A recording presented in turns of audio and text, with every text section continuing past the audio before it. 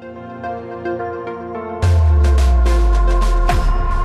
to the Redemption Church podcast. We exist to become witnesses to God's new creation so that every man, woman, and child has a daily encounter with Jesus.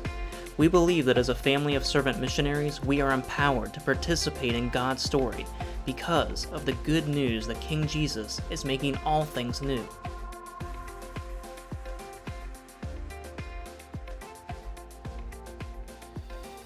All right, good morning, church. Today we are wrapping up our series on sexuality and the mission of God, and after today, Scott and I are going to do a closing Q&A time based on some questions that we've been receiving over the last couple weeks. So we hope you have enjoyed this series. We hope that it's been beneficial for you.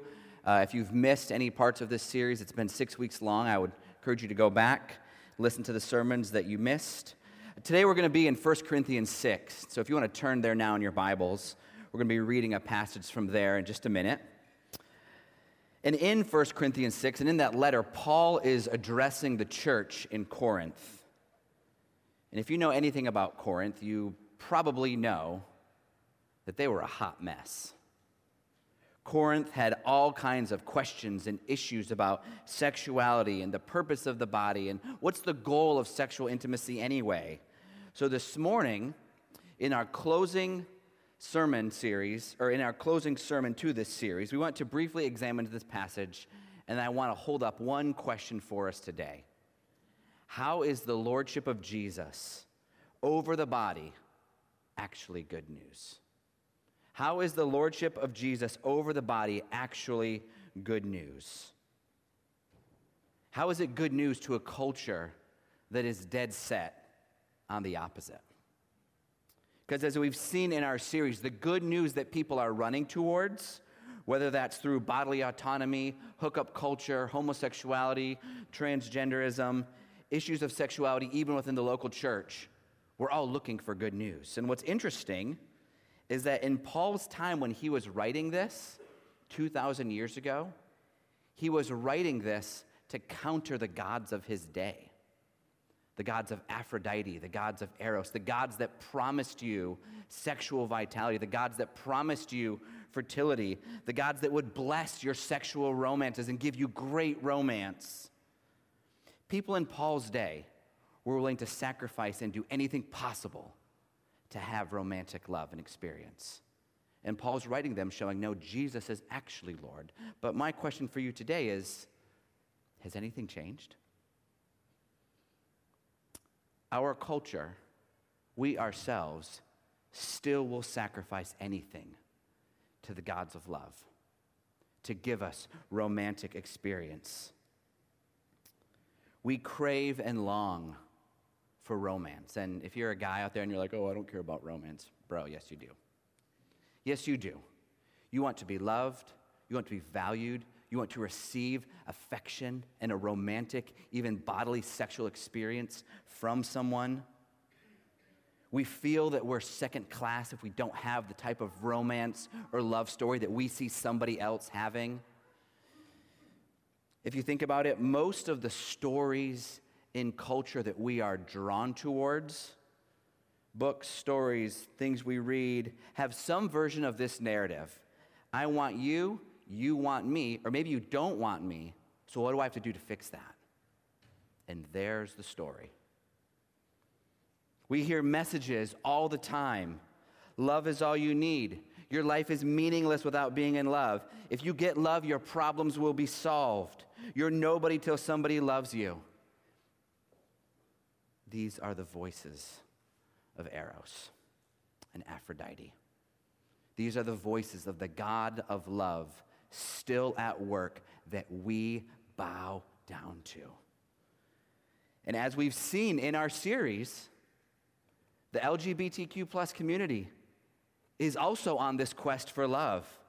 They are looking for romantic love to fulfill them, to restore them, to be their center. That's why people are fighting so hard for rights for marriage. That's why people are fighting so hard to be whatever gender they want so they can express and receive love, bodily, romantic love, however they feel they need. And what's crazy, though,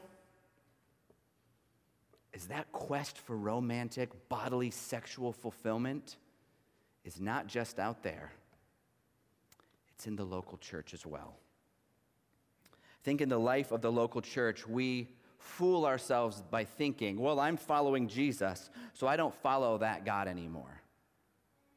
But friends, we do. The church is just as guilty of holding on to this obsession with romantic love. We think, well, we're pursuing it in heterosexual marriage, but you are still worshiping the gods of love. Even in your marriage, the church also is caught up in worship of Eros. And again, this is not a marriage bash. I love my wife. I hope all of you love your spouses. So don't hear what I'm not saying, but I think within the church, our romantic obsession with love, even within marriage, is seen because we not only think marriage is normal, we think it's the goal. The goal of human life is to be married, to have an experience of romance and sexuality. We have sadly made marriage become the embodiment of a relationship with God. Meaning, the way to know God best is through marriage. Church, we have been deceived in thinking this. And this is seen even more clearly because we have no stinking clue what celibacy looks like and why celibacy is even desirable and why it is good. Whether it's someone longing for marriage or somebody who actually chooses celibacy. And if you're doubting me, that you are obsessed with this romantic notion of love, I can prove to you that you think it is superior. Because why do you think singleness is inferior? Why do so many of us think of singleness as an inferior option to following God? Because we think you're missing out. Because you think you're going to have a less fulfilling life. Sadly, this is culturally what we see in the stories around us. Sadly, this is the experience of many in the local church. And sadly, it betrays the fact that we too are obsessed with romantic love, even in the context of heterosexual marriage. So what does that mean? This means that broader culture, the world in general, the LGBTQ plus community, the local church, we're all doing the same thing. We all think that romantic love, sexual fulfillment will actually deliver. We're all worshiping Eros. And does he fulfill?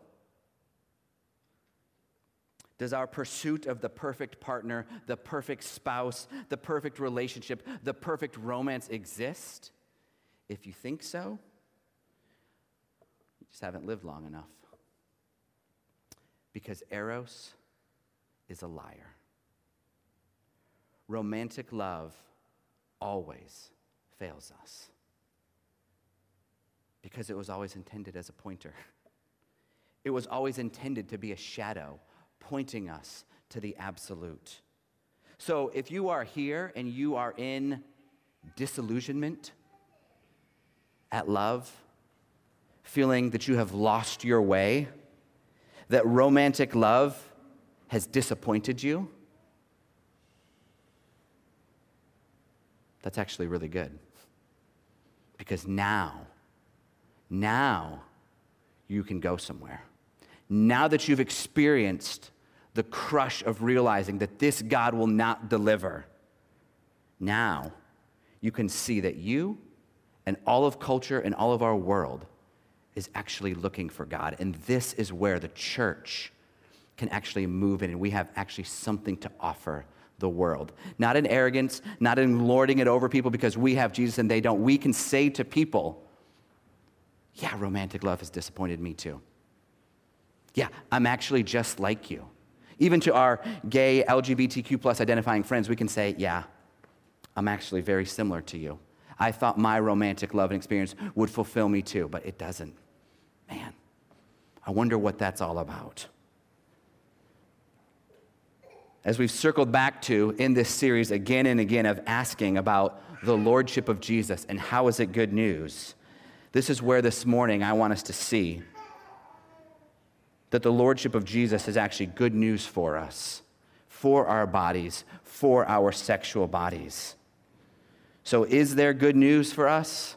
Whether we are in a rough marriage, whether we are in no marriage, whether we are in prolonged singleness, whether we are battling various sexual desires, is there good news found in the fact that Jesus is Lord over the body? Let's go to 1 Corinthians 6.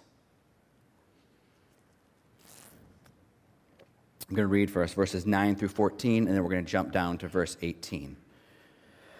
Paul writes, "Or do you not know that the unrighteous will not inherit the kingdom of God? Do not be deceived. Neither the sexually immoral, nor idolaters, nor adulterers, nor men who practice homosexuality, nor thieves, nor the greedy, nor drunkards, nor revilers, nor swindlers will inherit the kingdom of God. And such were some of you. But you were washed.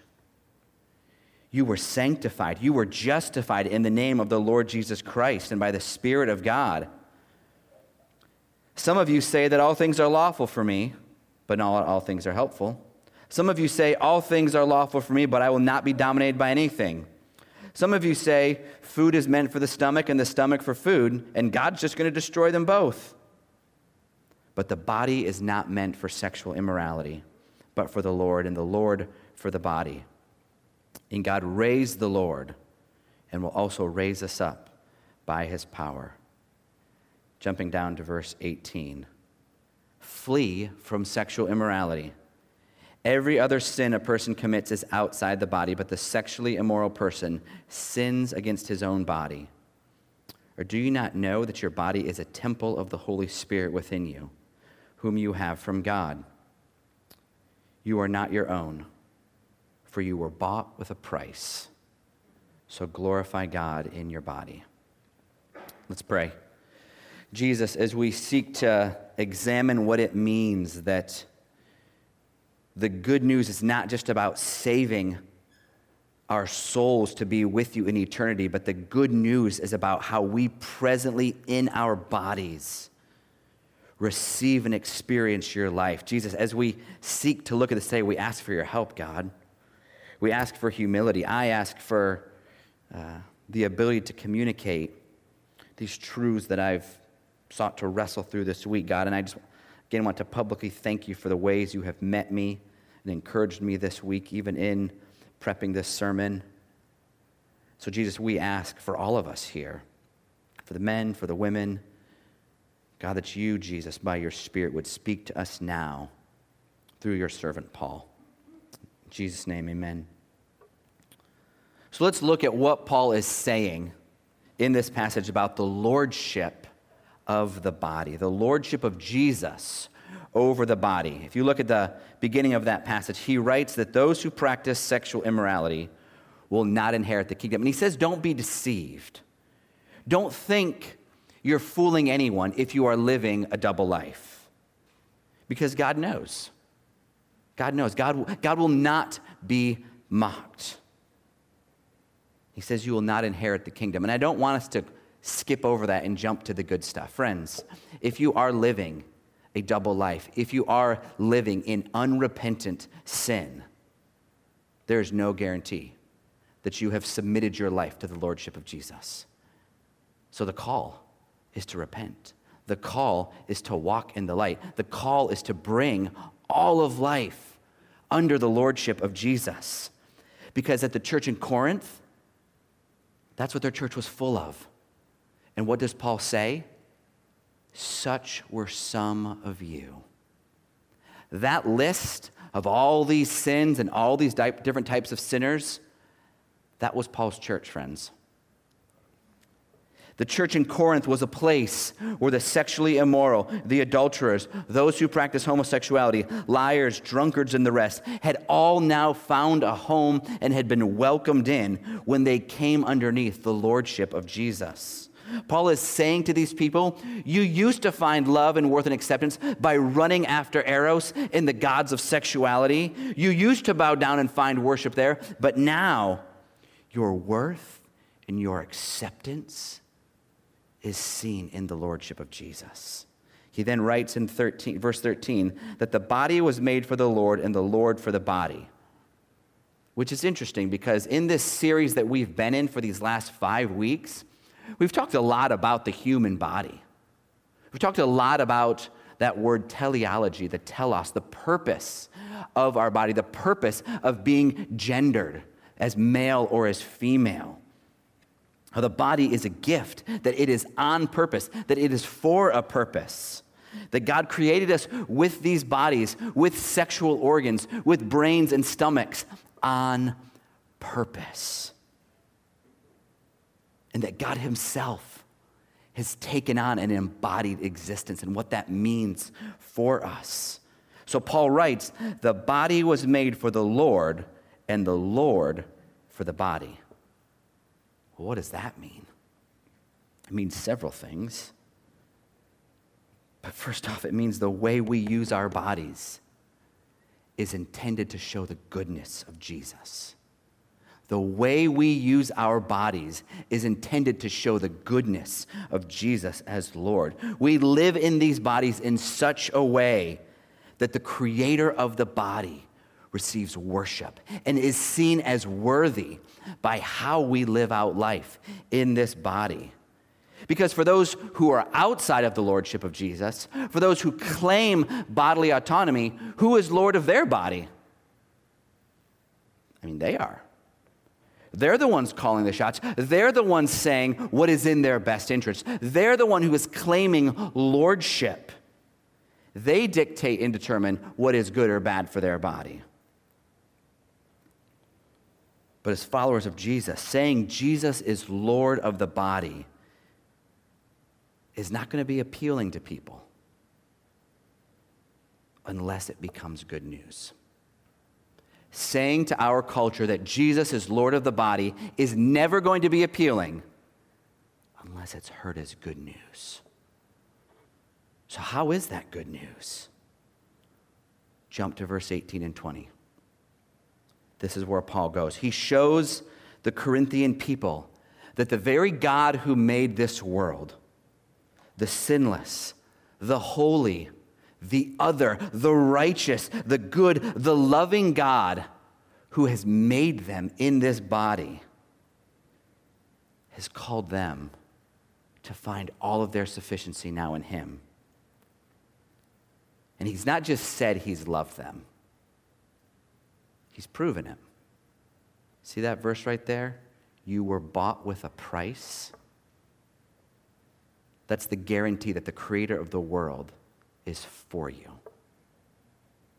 Do you see how the very core of the gospel, the very core of the good news, the reality of Jesus' incarnation in a body with his death and resurrection is summed up in that phrase, you were bought with a price. And now that fact, you were bought with a price, the essence of the gospel, has immediate implications for your body and sexuality.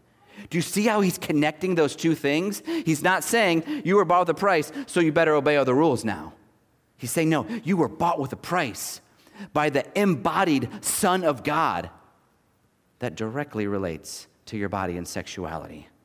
Paul is anchoring our view, the Corinthians' view of sexuality in the body, not in following rules, but in living in light of the incarnation and death and resurrection of Jesus. Do you see that? This is showing how the lordship of Jesus actually means something in your life. Paul is showing us that the truest of lovers has already come. And he's coming again.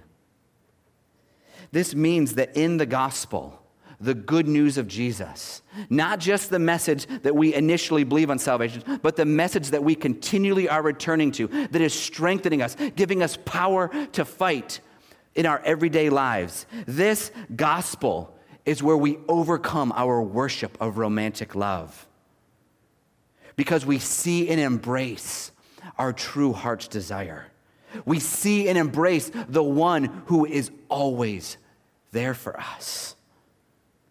When we see that kind of love, a self-emptying, self-deprecating kind of love, when we realize that we were bought with a price, this frees us, this detaches us from the false gods that we are worshiping of romantic love. So why is it good news? Because in Jesus being Lord, your body now has purpose, love, acceptance, deepest security, and you can now discover who you are from a place of complete love, affirmation, and worth. You no longer need to seek those in the arms of another lover. You already have fully received that in Jesus. And likewise, what's crazy, we're not really going to touch on this right now. God cares so much about this body that right now we're experiencing the decay of that body. What's going to happen to that body? He's going to elevate it. He's going to resurrect it. The perfect resurrected body that Jesus is now in, we too will be in one day. God cares that much about the body. So in light of the Lordship of Jesus over the body, in light of the fact that Jesus is Lord is actually good news for us and for the world, I think there's two main implications that we need to talk about, that we need to figure out, that we need to connect the dots to in our life going forward, understanding sexuality, understanding how we're called to walk alongside each other. The first implication is that I believe we need to break our idol of marriage, not by breaking marriage, but by co-elevating celibacy and understanding the place of the eunuch.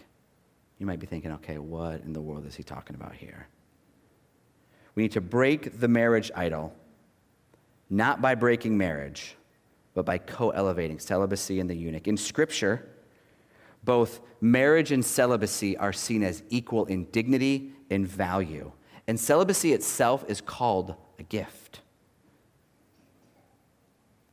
But often people enter celibacy not at their own choosing to refrain from sexual relationships. Most people don't, I'm going to sign up for that. Not everybody does that. But when Jesus talks about marriage and singleness, he uses the term eunuchs. Maybe you've heard of eunuch. It typically refers to someone who has been castrated and then serves a specific role for a ruler. But most Bible commentators, this is super interesting. I want you to follow this. Most Bible commentators think that the term eunuch referred to someone who was intentionally celibate, not just someone who was forced into being celibate by a ruler. So that means that there will be some people who intentionally choose to not be married and to live in that way. Matthew 19, Jesus says, "For there are eunuchs who were born that way, and there are eunuchs who have been made eunuchs by others, and there are those who choose to live like eunuchs for the sake of the kingdom of heaven." Jesus includes in this definition, I want you to catch this, people who did not choose their condition. Think about that. Who could that entail? Who could be included in that group? People who are living celibately, but not at their own choosing, not because they just gladly signed up for that. I absolutely believe that this does include people who are celibate and who are waiting for a spouse, but I don't think that's all. I think this absolutely refers to people who have unwanted sexual desire, same-sex attraction. I think this absolutely refers to people who have gender dysphoria, people who struggle with transgender ideology, but who choose to be celibate, to not pursue their sexual longings for the sake of the kingdom. Church, if we can begin to develop this type of a theology of what it means to live celibately for Jesus, this is where we actually figure out how to embrace those in our culture who maybe aren't going to be married, who maybe marriage might not be in the cards for them, at least right now. It is here that we actually position ourselves to best love and embrace the LGBTQ community because we actually show them the role they play in the life of the local church. This is where, though, we have to realize the robust and profound promises of God to the celibate one. I'm going to share some passages that are probably going to blow your mind because they blew my mind this week. To those living as celibate, to those who are not engaging in sexuality, who are honoring Jesus by not being in a marriage relationship, either because of waiting for a spouse, recognizing that the spouse you would want is the opposite sex, by recognizing you have a type of sexual desire that does not line up with the life of Jesus. For those who are choosing to honor Jesus in their sexuality, listen to how God speaks about these people. Listen to Isaiah. Sing, barren woman, you who never bore a child. Burst into song, shout for joy, you who were never in labor, because more are the children of the desolate woman than of her who has a husband. Later on in Isaiah, he's predicting the return of the exiles, the people that had been enslaved and far off in their land, and they are now coming back, which you would think would be a celebration moment. God specifically addresses the captive eunuchs, those who had most likely been forced into becoming eunuchs. And now they have no biological family, no children. They don't have a future with a spouse. They don't have a future inheritance, which at that time, that was your guarantee for life when you got older. Listen to how God speaks about these folks. The eunuch is assured that they are not a dry tree. God promises to the eunuchs who hold fast to my covenant, to them I will give within my temple and its walls a memorial. And a name better than sons and daughters. I will give them an everlasting name that will endure forever. God promises that celibacy, with its unique challenges, will drive you deeper into God, and you will have an experience of a walk with God that many only dream of. So are we willing to hold up a high view of celibacy as an equal co-calling with marriage? Or are we just going to say, yeah, everybody should be married over here? We are doing harm to our brothers and sisters if we continue to live that way. Because what's crazy then is that Jesus and Paul, again, that's the Old Testament. Jesus and Paul pick up on the same themes in the New Testament, where we see that the church is the true family. The church is to be made up of intense, truly intimate friendships and familial love, because true intimacy does not mean sexuality, but the deepest familial love. If you just Googled what the word intimate means, in English at least, closeness, familiarity, attachment. In Jesus, the stupid Freudian theory that all relationships are ultimately erotic is completely undone in the local church. Because in the church, the possibility of true non-sexual intimacy is a reality. And this is why we don't denigrate marriage, but we rather co-elevate the calling to celibacy and the calling of the eunuch by showing that marriage offers one kind of intimacy, but many other roads to true intimacy are possible. We need to recover the sacred portrayal of whole-bodied betrothal to Jesus that celibacy is holding up for us. We need men and women who are willing to boldly live in that, whether it's for short term, whether it's for long term. We need to see that celibacy is a needed facet, the life of the kingdom of God. Is it any wonder why we never, The two most greatest people in the Bible, arguably, Paul and Jesus. Single. Moving on. Secondly, as we go forward and seek to continually grow in understanding what it means to be participants in the mission of Jesus, I think the church is called, this is our second implication, to welcome the stranger by building wells and not only fences. Don't worry, I'm going to explain that. We're called to welcome the stranger in our midst by digging wells and not just building fences. It's no shock that the LGBTQ plus community thinks the church hates them. It's no shock. Because all most Christians do is communicate why the LGBTQ plus community is wrong. Friends, no one's questioning the church's stance on that. What they are wondering, though, is why should I believe what you're saying when it does not sound at all like good news? Very fair accusation. Because yes, those living outside of the life of Jesus in their sexuality are living in sin, absolutely. And we need to have clear delineation of what it means to follow Jesus, and we have talked about that in our series.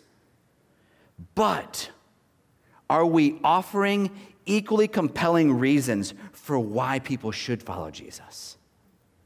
Are we actually offering the world, the LGBTQ plus community, our friends, our neighbors, are we offering them something that's actually even better than what they're living in, or are we just telling them they need to follow the rules if they want to follow Jesus? Friends, that's just building fences. That's just building fences. You're not drawing people in.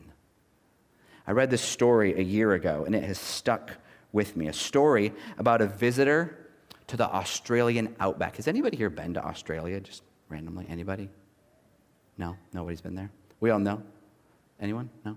We all know what the Australian outback looks like, right? I think we have a picture up there. If you've seen Rescuers Down Under. It's like huge. It's like you think Texas is big. Go to Australia. Just endless open plains. A man once visited an outback ranch and was astonished to see miles and miles of these farms with cattle, but no fences. No fences. You go to Texas, there's fences everywhere. When the visitor asked a local rancher how he kept track of the cattle, the man replied, "Oh, that's no problem. Out here, we dig wells instead of building fences. Out here, we dig wells instead of building fences." Because if you think about it, fences are very impractical. You couldn't build enough fence out there. But the ranchers know what's going to keep the cattle coming back. Really, really good cold water. So they dig deep, deep wells that the cattle will keep coming back to. And I believe in many ways the local church needs to begin practicing what some call outback logic.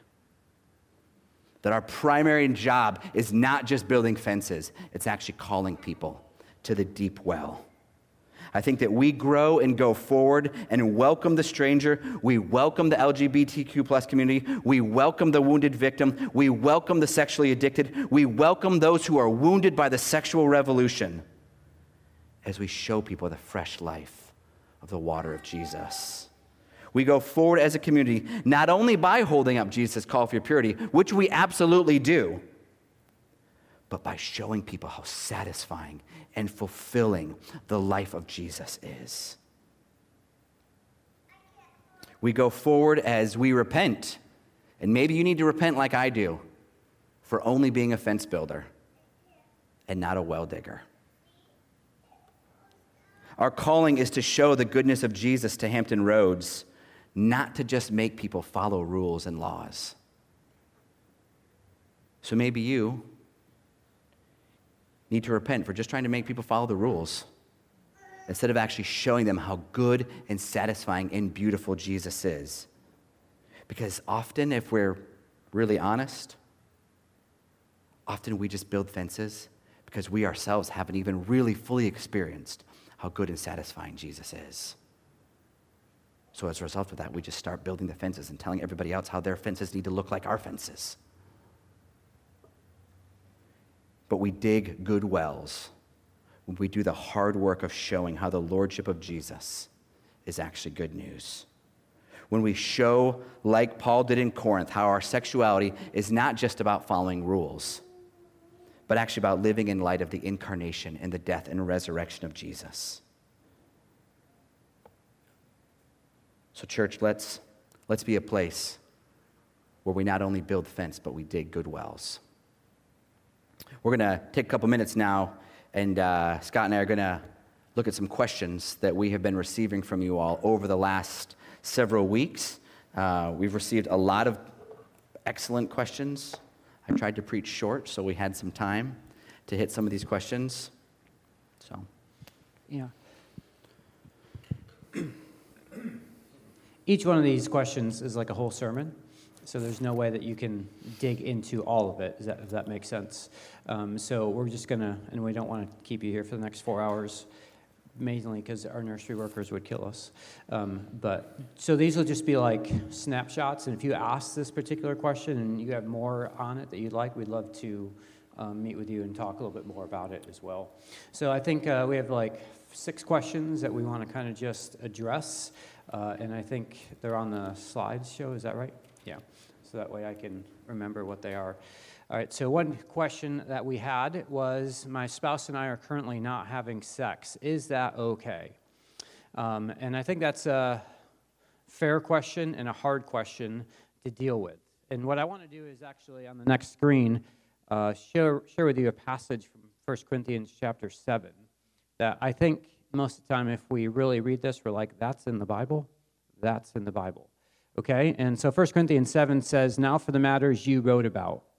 And you see these quotes where it says, it's not good for a man to have sexual relations with a woman. That is what the Corinthian view was. Their view was, I'm not having sex with my wife because that actually elevates me and makes me closer to this Gnostic belief that they had. And so they were like, I am more holy and better by abstaining from sex. And so that was their comment. And this is Paul's comment about what they say. He says, but since sexual immorality is occurring, each man should have sexual relations with his own wife, and each woman with her own husband. Okay. Paul, he made this statement earlier, but this is the church at Corinth. They're saying, I'm not going to have sex with my wife because it actually elevates me closer to God. And Paul's like, I'm so glad you have that idea, but you're all still just committing sexual immorality with each other. Can you imagine a church where everyone's just committing immorality with each other? Like if that was happening in this church, how many of you check out? Okay, well, thankfully in Corinth, well, in America, you can check out to a different church. In Corinth, they couldn't check out to a different church unless they moved to Athens. Does that make sense? Like they had to learn how to work through this together. And so here's Paul's admonition to them. The husband should fulfill his marital duty to his wife. Amen. Patriarchy. However, and likewise, the wife to her husband. The wife does not have authority over her own body, but yields it to her husband. And in the same way, the husband does not have authority over his own body, but yields it to his wife. What I'm trying to get you to see is that Paul is elevating the man and the woman. It's not just the woman should submit, but it's also the man should submit. This is a mutual relationship where your body actually does not belong to you, it belongs to your spouse as well. When the two become one, your bodies, in a sense, become one. And so do not deprive each other, except perhaps by mutual consent. And this is coming to the question and answering that question. If there's mutual consent, then this is okay. If there's mutual consent that you and your spouse are not having sex for whatever reason, that is what Paul says. But he does say, only do it for a time. Why? That in that time you can devote yourselves to prayer. Maybe prayer over what is going on and why you want to abstain. Or prayer over things that are happening in your life that you just need to take time away from having sex with each other to actually pray about that. And then he says, but then come together so that Satan will not tempt you because of your lack of self-control. So there's like this reality that Paul is saying for the husband and a wife, like your bodies belong to each other, and you are to help each other fulfill your sexual urges and drives that you have, but you're to do that in a mutual consent when you actually stop having it, that it's a mutual thing. So there's a lot that could go into that. Did you want to add anything? I have one more comment. That doesn't mean husband or wife, that if your wife or your spouse turns you down one night, you can just pull out 1 Corinthians 7. Okay? Okay, like, don't just be like, hey, how about tonight? No. All right, 1 Corinthians 7, lady, here we go. Like, I don't think that's the point. Okay? Like, don't start using 1 Corinthians 7 as, like, your sex card. Okay? Like, have some understanding, but I think if both begin to live out this picture, Paul's instructions will actually make a deeper, more fulfilling marriage. Now, I do want to say this too about all these questions. Let's just ask this question. Why does Paul care so much about this issue? Just so they live right? Just so they have holy lives, just so they can go to bed and be like, we have the right moral code and we're going to live by it? Why does Paul care so much about this issue? Glorify God. But what is the purpose of glorifying God in the city of Corinth? Mission. You cannot represent the new world together in this world if you are just sleeping with everybody. You're giving a wrong picture of that new world in the present. That is why Paul cares so much, not just because it's the right thing to do, or it is absolutely, I don't mean this in any minimal way, to glorify God, but the way we're glorifying God together is we're actually a community that's living the way that the new world is going to look like right now. And if we live contrary to that, we're giving a wrong picture of that new world is looking like, and it's not very attractive. So I just need us to start thinking like this is not just the do's and don'ts and the rights and the wrongs. It's actually about creating a community of people who embody that new creational world right now. So you give a wrong picture of what God's ultimate purpose is in the new world when we live in sexual immorality. Yeah, I was just thinking, like, even if you remember from a couple weeks ago, Scott talked about the culture of ancient Rome and ancient Israel, where like the husband would have a wife strictly just for offspring, but then he would be able to sleep with whoever he wanted in culture. Anybody he wanted. He would have other slaves, boy or girl slaves, or he could go to the temple prostitutes that he wanted, and then he would have his wife, but that wasn't really about sex. That was just about producing offspring. So imagine then this being told in a community of people saying, I'm going to love and respect my wife. And the wife saying, my husband is worthy of respect because he loves and he cares for me and he respects me. That would be incredibly counterculture. And the exact same thing is happening today. We're just going to pornography and other things instead of the temple prostitutes. But so imagine a group of people that actually lived like that. That would be a huge witness for the mission of Jesus in culture. Next question. How should I interact with people who claim to be followers of Jesus but live in sexual sin? So I think the point of this question is, what if we have people or friends of ours who are either living in sexual sin, transgendering in the process or have done that, or are living in homosexual relationships or marriages, and they claim to follow Jesus? So everyone, I think that's the point of the question. All right, and I think we need to understand a few things. One, I think we need to understand categories of people. There are people who do not claim the Lordship of Jesus over their life and live how they live. There are people who claim the Lordship over Jesus over their life and live what we would say contrary to biblical Jesus-following ethics.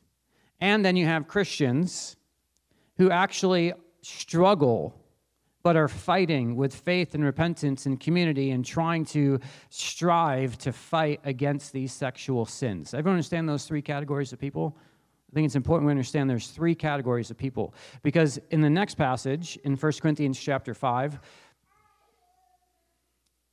the more I read 1 Corinthians, I'm so glad I'm not pastoring that church. But in chapter 5, the beginning of chapter 5, a man is sleeping with his father's wife. So it's like some type of incest. And Paul is like, I can't believe you guys just allow that to happen. And so he says at the end of this, I wrote you in a letter not to associate with sexually immoral people.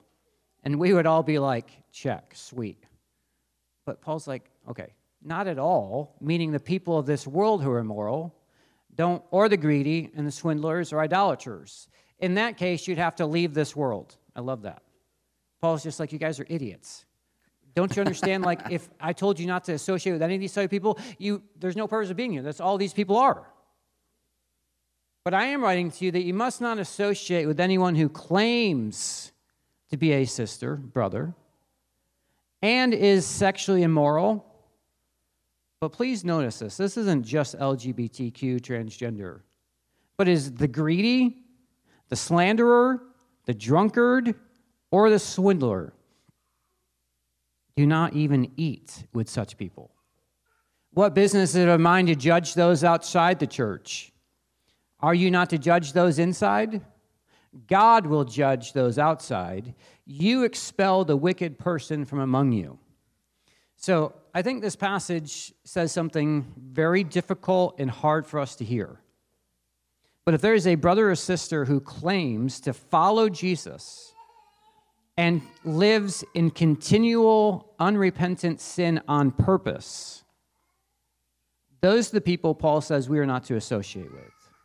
We are to remove them from the church fellowship. This is where we get our church discipline passage from. Now, going back to those three groups of people, the first group, the people who don't claim to follow the Lordship of Jesus, we go and talk with them. We interact with them for the sake of the gospel. Those people in the far right group who are like, I'm following Jesus, I'm struggling with pornography, but it's open, I'm fighting it, I don't want this, and I'm seeing victory, but I'm not, and that's not what Paul's talking about. Paul is talking about this middle category of people who are claiming that I can live this way and it's okay. Paul says, he doesn't say I don't think. He very clearly says, do not even eat with those people. So, what does that look like? Person B lives in open sexual immorality. You're like, we've talked with him. We've done the church discipline process. You see him in food line, you're like, can't talk with him. No, it doesn't mean you have to, avoid him at all costs. What it means is you're not going to relate to him like a brother and sister and invite him into the fellowship of Jesus together. He's not going to come and eat and drink bread with us. He's not going to be a part of what we're actually doing as a church. And why? One, because he's giving a wrong picture of the new world in the present. Two, this sounds really strange, it's the most loving thing you can do. I say this as your pastor. If I ever get into this middle category, of living in open, unrepentant sin and I think it's okay, I want you to not eat with me. I want you to not associate with me. Because that is the way that I'm going to actually turn from that back to Jesus. I'm saying that about myself. Does that make sense? This is Paul's admonition, is that we do this so that they would actually experience what it looks like to live in the realm of Satan and then come back. So I think it's mean. It could be perceived as mean. But I'm saying it to you as me. If I ever live in this middle category, send me a text and say hello, but don't invite me in like I'm just normal, that I'm part of the Christian community. Yeah, I was just thinking through, this is what church discipline looks like, and I'm super, super thankful, and I know several of you have expressed this to us, but that we are a church who actually believes this, that we have actually had conversations with men and women throughout the years who were living in this way, and we would call them, and we would meet with them, and we would challenge them in their views and say, this is actually what it looks like to follow Jesus. And you have two choices. continue to live as you want, which is not submitting to the Lordship of Jesus, or actually repent and begin that journey of healing and transformation in that. I mean, like, this is the kind of stuff that, like, yes, in one sense, as pastors, you have that weight to do, but in another sense, it's not on us to do. It's on us to do. Of calling people out of, basically, again, God is not mocked. They're only fooling themselves. But it's the job of the church, all of us in the church, to actually be the ones to communicate that to people. And again, this goes beyond just sexual sin. We need to make that pretty clear. Because I think the church is okay with deep greed, but it's not okay with homosexuality. And Paul is like, no, both will not inherit the kingdom of God, and both mean you get removed from table fellowship. Next question. When should we speak to someone about their sexual sin, and when should we pray for the Spirit to do it? I don't know the context of all of these questions, where they come. But sometimes you're kind of like, should I go talk to that person and tell him, or should I let the Spirit reveal that to him? If you want to go tell him, that's your first inclination. Most of the time, you're a little bit more self-righteous, and you want to make sure they're following the rules. That's okay. And if you are like, I'm going to let the Spirit do it, you're probably a little bit more scared to go talk to people about hard things. Like, just your nature. Which one are you? A little bit more like in their face, get right, or kind of like, you know what, I'll let them figure it out on their own. And, you know, like, I don't know the perfect balance to this. I don't know. But what I do know is that the more that we walk with the Spirit, the more we actually hear His voice. Not our conscience, not our fears, not our self-righteousness voices, but actually the voice of the Spirit. And I want that to be what actually dictates how we do this question. I do think there's time and a place that we need to speak, and I think there's a time and a place where we let people actually grow and learn what it means to follow Jesus and let the Spirit do that work. I mean, if a new Christian comes to you, and they have 5,000 sins going on, are you going to list 5,000 things they need to change right now? Stop. Look at your own life first. You got 200,000 things to fix. Okay, like, so I think that's part of the issue. Is like, where is this person in their journey with God? How far along are they? You know, do you want 2,000 sins that they need to fix right away? Well, again, why do we go to the sexuality one? Because that's the most important one. You know, like, if they keep sleeping together, that is terrible. But as long as they keep doing, like, the greedy and the drunkard part, we're okay. You know, we're not okay with that. But we got to fix the sexual sin. And that's just the elevation that we have of this sin in the church, where I don't think we need to lower that. I think we need to bring the others up with it. So, yeah, I'm just going to say I don't know the balance of that, but I know there's a time to speak. I know there's a time to let the Spirit do the work, and the Spirit should be the one that actually determines that. And if you don't know, go find a brother or sister and talk with them and pray with them and say, let's ask the Spirit to tell us what to do. I was just going to say, just super quick on there, like, if you think about it, the Bible is so practical. It's so everyday. It's so relatable. It's so functional. Like, I don't know how to listen to the Spirit. What does it mean to listen to your friend? Spend time with them. You sit with them. You ask questions. You wait. You listen. So, like, that's a skill to mature and grow, and is actually listening to the Spirit. But then also going to a brother or sister and saying, I'm trying to figure out this discernment issue.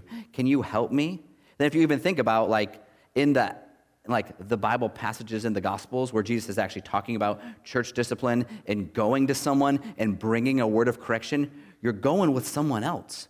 You're going together. It's not just you as this lone ranger, I am the righteous executor of this decision. No, you're going because this is a community thing. You're going with someone who you've probably already talked and prayed with and really thought through, is this discernment thing? Do we bring this up to them? Do we pray a little bit longer? And I'll just say, like, again, because Scott and I get privy to a lot of these conversations, like, there are so many cool stories just from within the last year of times where some of you have come to us with this type of question of like, do I wait? Do I pray? Do I talk? And like we pray and we think, and then God actually moves in someone, and they actually are the one coming and saying, you know what? I need to repent of this thing to you. Wow. We prayed and God worked and it actually moved forward. So there are many stories of that too. So, All right, next question. Should I attend my friend's gay wedding? Nate, I'll let you answer that one. Thanks for being here. So one kind of baseline rule I have as a pastor is I try not to bind people's consciences to my conscience. I try to bind them to Scripture. And you can take Scriptures and bring different principles to answer this question. Okay? So I'm going to cheat and just say that is between you and the Spirit. You and the friends and community that you're involved in. I've been asking this question to some people, and some people are like, I'm definitely going. Like, I don't know if I'm going. And they're like, I'm not going. So I feel like there's like, even in this church gathering here, all kinds of people like, I would never attend one. I'm definitely going, and I don't know if I should go. Okay, so here's one thing I would encourage.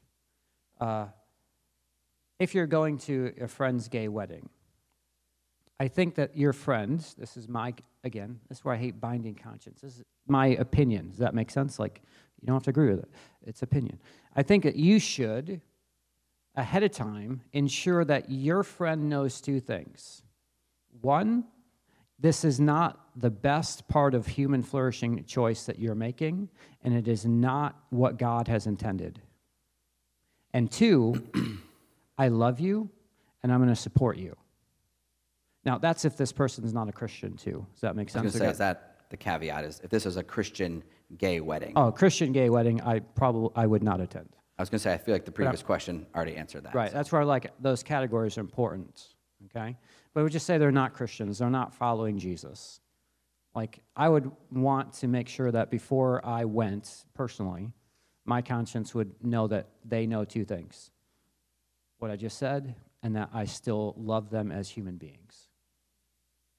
And I feel like my conscience would allow me to attend a wedding if I did that. Does that make sense? Now, your conscience may not allow you to. And I think this is why it's really important. Paul again says in Romans 14, whatever is not of faith is sin. That's really weird. For some of you, going to a gay wedding is sin, and for some of us, it's not. For some of you, going to a movie is sin, and for some of us, it's not. Why? Because if you're fully convinced in your mind that God says you should not do X and you do X, you're sinning against God. And this is where that Christian liberty, and that's a whole other conversation, comes in. And so I feel like this has a lot to do with like that Christian liberty discussion. I think the only thing I would just add is, historically, I've always thought the answer was just a flat-out no. But as we have been in this series and have been reading and interacting with a host of authors, I think I would answer this by saying maybe, but maybe not. It depends. If this is someone who I am actively in relationship with, that I am regularly having conversation with, who knows that I'm a follower of Jesus and who knows what I think about sexuality, and they know that, and I've made that clear, but we actually have an ongoing life relationship, or if it's a family member that you have a relationship with, you come to a crossroads in the friendship. If I don't go, because of, in one sense, an act of that I think is obedience, that might be the end of the road. And maybe that act of obedience is what you think the Spirit's calling you to, and that's just the end of that relationship. But there's also the side of, they know where I'm at, but I want to continue this relationship and show them, even in you making this decision that I disagree with, I'm going to be part of your life going forward. There is that side to pray about and to consider. I actually read a couple different stories I have a lot of stories I could share, of parents of children who are desiring to be in their kids' lives, pastors whose son is gay, and his son knows my dad won't officiate with my wedding, but will my dad come to the wedding? Will my dad be willing to pray at the wedding and how do you walk through those things. There are just really incredible stories of Christians who are really wrestling with it, but they're trying to walk alongside LGBTQ plus loved ones. And it's pretty amazing if you actually begin to just think critically about this. So, yeah, it depends. Maybe. Great answer, huh? If we know our enemies at work in this culture we live in, prevailing culture, should we have a biblically aligned understanding of how he works? I'm going to say this caveat. One, I don't think we all need a PhD in psychology and culture to live wisely in this world.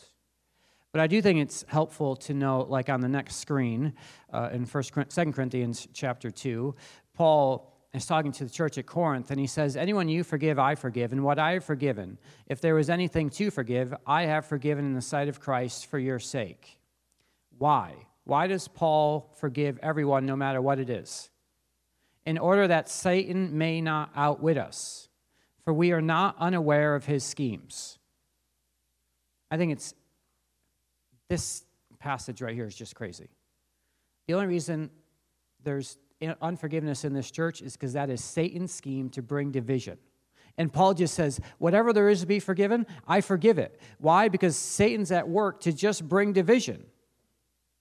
And I feel like we could take that, we're not unaware of his schemes, and be like, okay, how else is Paul seeking to destroy the unity of the church? And to begin to be aware of those schemes and to be aware of those ideologies and those cultural influences of how he is beginning to divide and bring division.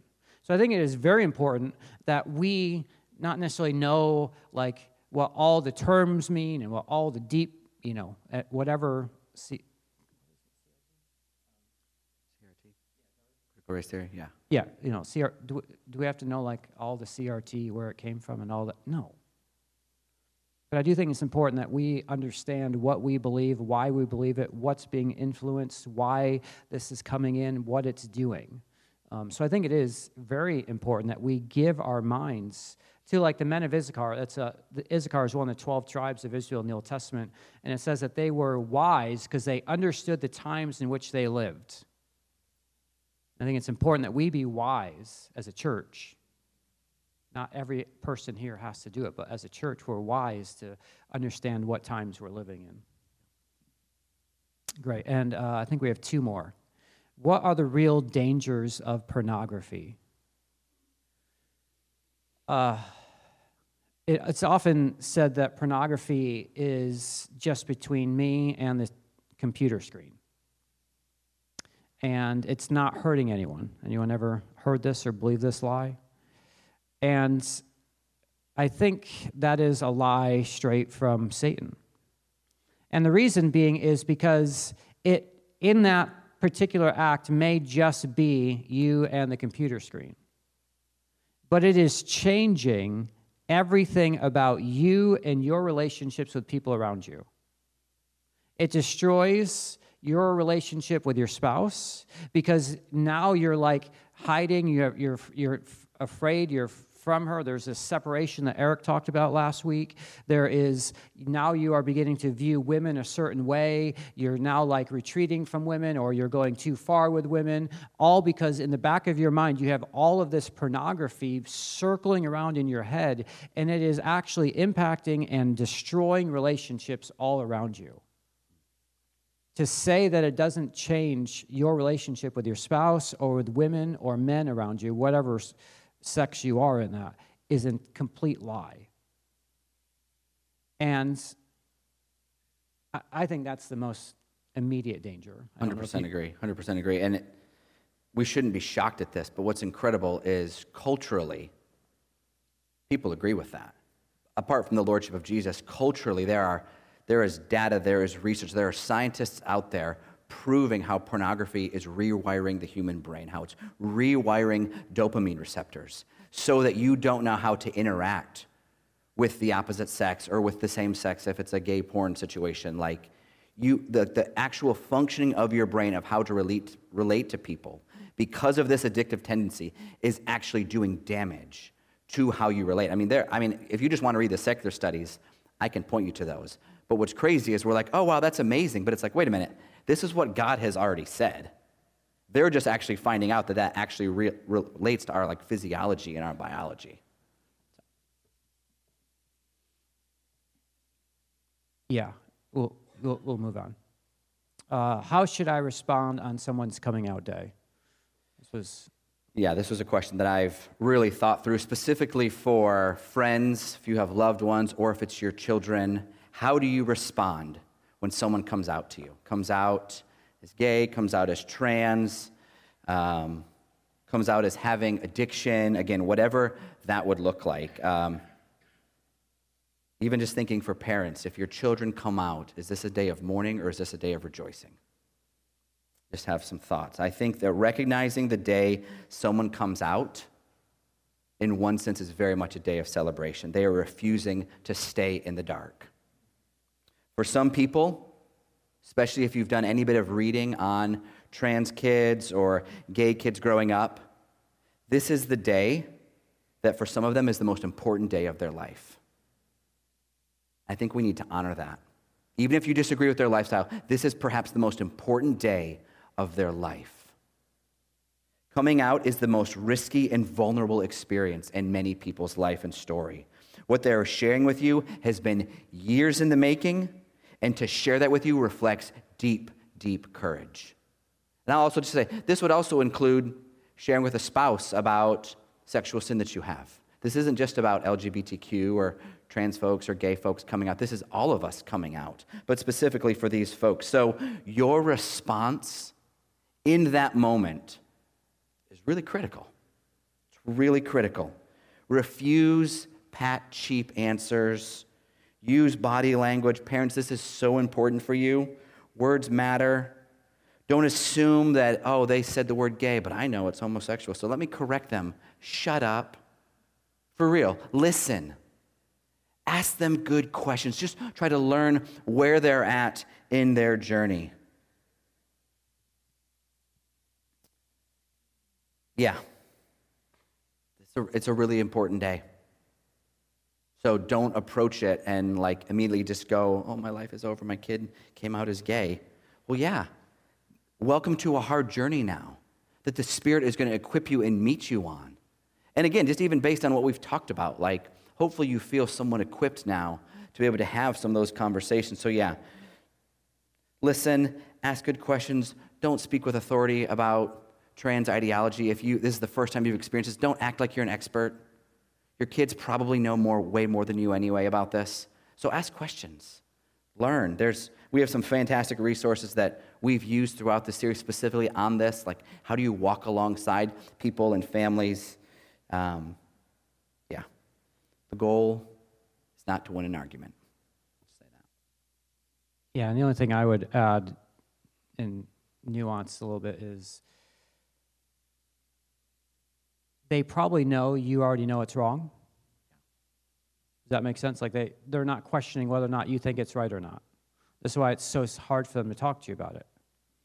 So you don't have to reaffirm your judgment on that.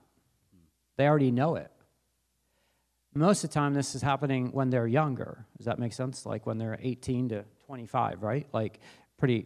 Their stories are so still young that there's research. I think, Nate, you can help me. Even though a lot of people come out and claim this, they end up changing their mind when they get older. Yeah, specifically with trans kids, the numbers are 80 to 90% of trans kids who come out at 11, 12, 13. By the time they reach adulthood, they've actually reverted to their normal biological sex. So it's don't burn the bridge. You already know that they already know what you think. And the goal is okay, the problem is we hate it. Our pride is being hurt. We're afraid for their eternal destiny. It's all of our fears that we just then jump on them. And if we can control our fear with perfect love casts out fear, you can love that kid knowing that it's wrong, but loving them, hoping and praying that through your relationship with them that they will surrender to the Lordship of Jesus. Yeah, absolutely. Is that the last one, or was there one more? I think that was the last one. Last one? Okay. That's the last one.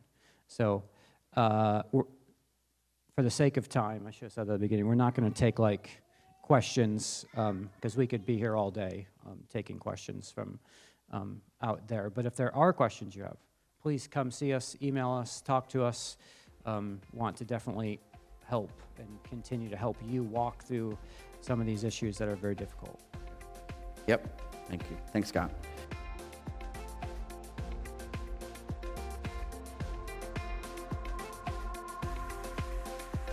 Thank you for listening to the Redemption Church podcast. To learn more about our kingdom ministry located in Chesapeake, Virginia, visit weareredemption.org.